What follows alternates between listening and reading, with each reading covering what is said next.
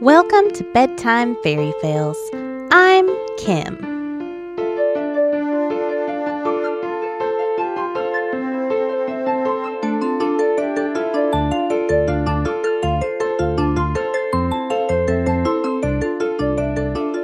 This episode was made possible in part by the live play D&D podcast All D20.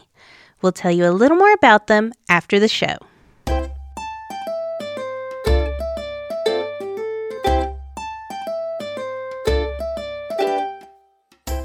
This story was sent in by Will Galladay in Los Angeles. This is a story about, drugs. Don't do drugs, kids. Especially if they're a tainted batch of mystery drugs. This is Just Say No. Once upon a time, in a far-off land not unlike Scandinavia, a group of heroes had recently returned from a quest in the sewers.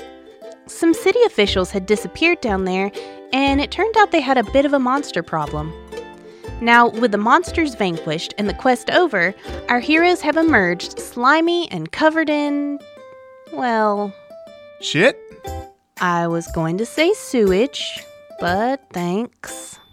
No problem. Let's meet our smelly adventurers. First, we have an Eladrin wizard named Hylock, a human rune knight named Britta, a gnome artificer named Tolvis, Aarongun, the Aasimar grave cleric, Dahlia, the half-elf bard, and a halfling swashbuckler named Bobin.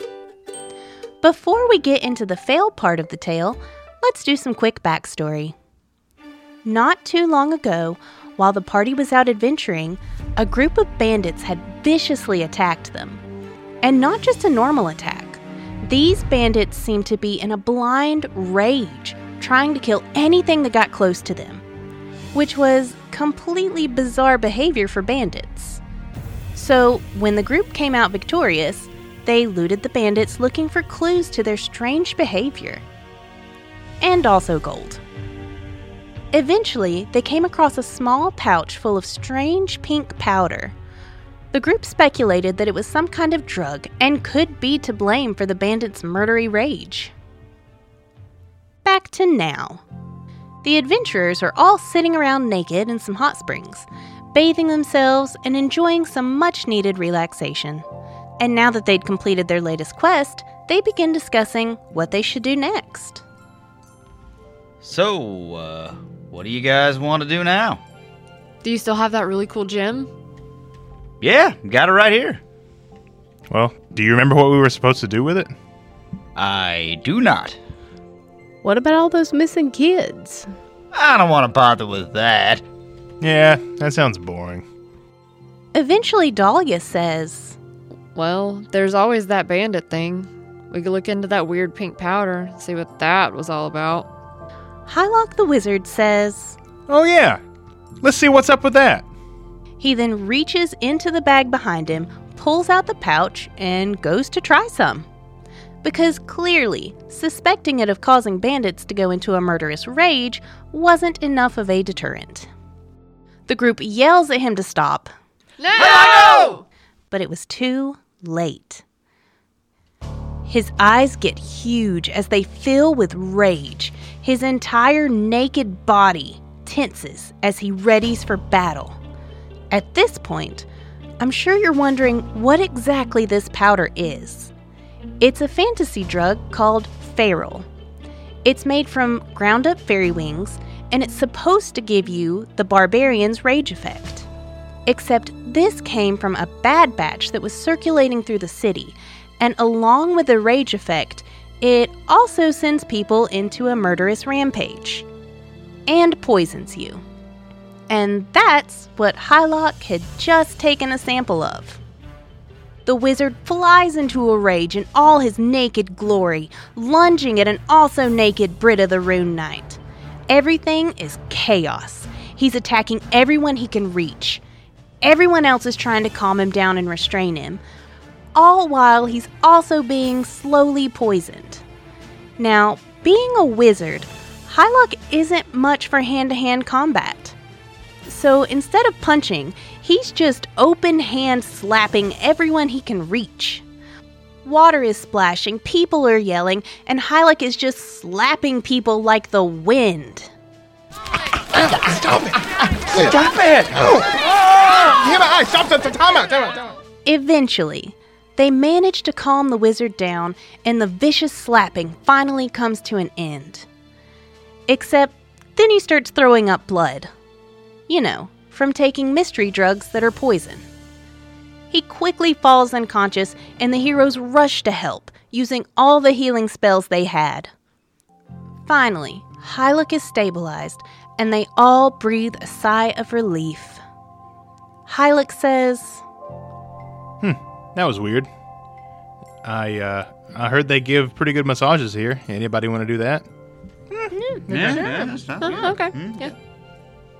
and they do get those massages. Like nothing ever happened. The end. This story comes from one of our repeat submitters, Alex in Boise, Idaho, the guy who brought us Babies and Booty Calls and the whale incident. This tale comes from the same campaign about 6 months before Babies and Booty Calls.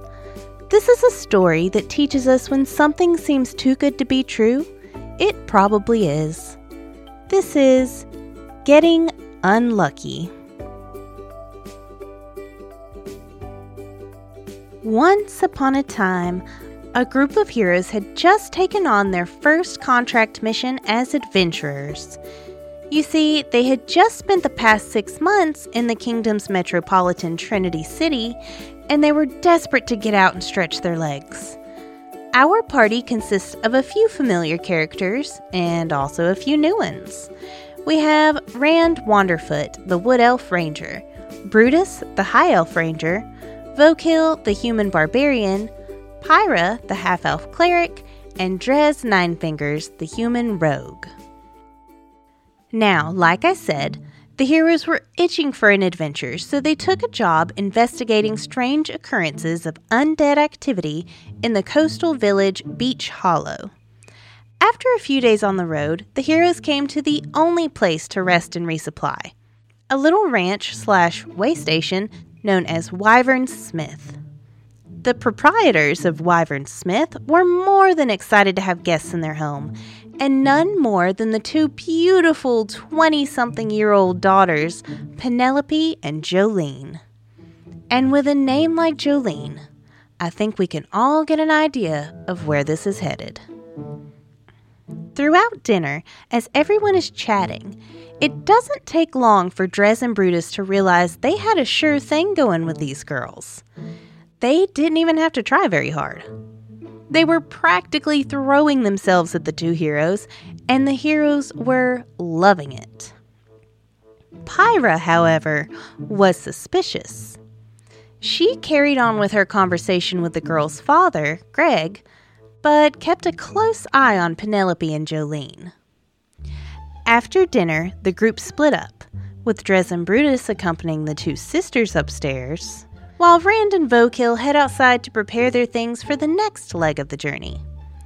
Pyra, still suspicious of the daughters, followed Greg to the sitting room for some coffee and light interrogating. You have a beautiful family, said Pyra. Well, thank you. Replies Greg. My daughters are my pride and joy. You seem fairly open-minded as a father, allowing your daughters to be accompanied upstairs by 2 wandering adventurers. Probes Pyra. Greg's voice completely changes as he replies, Ah, yes. Well, it makes things easier. Pyra looked at him in shock and said, What do you mean? Well, it's easier for the sacrifice if the offerings have bad luck. And it's relatively easy for the girls to curse someone with unluckiness when they are too focused on the pleasures of the flesh to notice. Pyra noticed with horror that as Greg had been talking, his skin had become waxy and was now hanging off of his bones. She began to point this out to him when she heard a scream of rage from outside. Ah!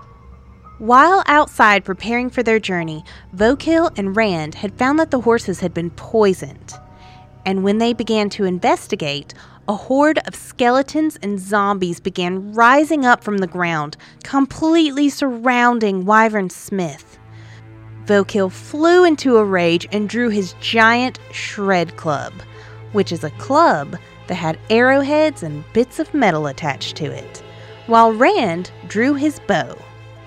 They began fighting the undead near them while retreating back to the house. Meanwhile, back inside, Greg suddenly vanished while Pyra looked outside to investigate the scream. She saw the undead surrounding the house and called out to Drez and Brutus, but all she could hear from upstairs was the sound of a scuffle. In the midst of their too-good-to-be-true hookup, Penelope and Jolene had transformed into demonic-looking half-tiger creatures. Brutus and Drez were forced to fight them in the nude, with only the weapons they had at hand. Brutus kicked the now monstrous Jolene off of him and jumped out the window with nothing but his bow and arrows. Unluckily for the naked ranger, he fell 2 stories into a rose bush, which kept him from immediately noticing that he was also surrounded by the undead. Back upstairs, Drez had grabbed his short sword and proceeded to fight his way to the hallway, but somehow he stumbled and fell over the 2nd-story banister and landed on a coffee table down below. Their bad luck had officially begun. The rest of the night was full of more bad luck and incredibly close calls. Drez lost one of his swords when it got stuck in the wall. He later backed into the hot stove, burning his butt cheeks. Because remember, he's still nude. And Drez was very proud of his nice rump, so this hurt on both a physical and an emotional level. At one point, his hookshot malfunctioned and wouldn't shoot, but later it went off on its own, launching him out the window and into a nearby apple tree, where it got stuck. After dangling for a few minutes trying to pull it loose, Drez finally managed to free it, only for him to fall, slam into a branch, and then hit the ground. Luckily, for once, Pyra was nearby and helped him back into the house, where she, Vokil, and Rand had barricaded the front door. Brutus didn't fare much better. In fact, he had it way worse. After pulling his naked and now scratched up self out of the rose bush, the first thing he did was take off running for the barn. When he reached it, he tried to dive headfirst through a window, only to miss. So instead of crashing through a window, he dove headfirst into the window frame. Once he recovered from that, he saw he was quickly being surrounded by the undead. He began shooting anything that moved with his bow. Except he didn't manage to shoot many undead. Instead, he accidentally shot a cow, the dinner triangle, his own foot, and Rand. Twice. He then tried to light a bale of hay on fire, and succeeded. But it also caught a tarp on fire, which got wrapped around his foot, so he immediately took off running through the barn, dragging the burning tarp behind him. His fiery run ended with him falling on a pitchfork. Despite the terrible luck, somehow the entire party made it through the night alive. The next morning, since Greg, Penelope, and Jolene had failed to make the required sacrifices to whatever terrible creature they had an arrangement with, the 3 of them turned to sludge. As the group set out for the rest of their quest, Pyra said, You know, guys, it's totally okay to both be and get lucky. But it's never okay for you to be and get stupid. Remember that next time. The end. Thanks for listening. If you like D&D podcasts, which clearly you do, be sure to check out one of our favorites, All D20. You can find them on Spotify, Apple Podcasts, or anywhere else you listen. To submit a fail, email me at bedtimefairyfails@gmail.com or message me on Instagram. You can find me on Facebook and Instagram as Bedtime Fairy Fails and Twitter as BT Fairy Fails.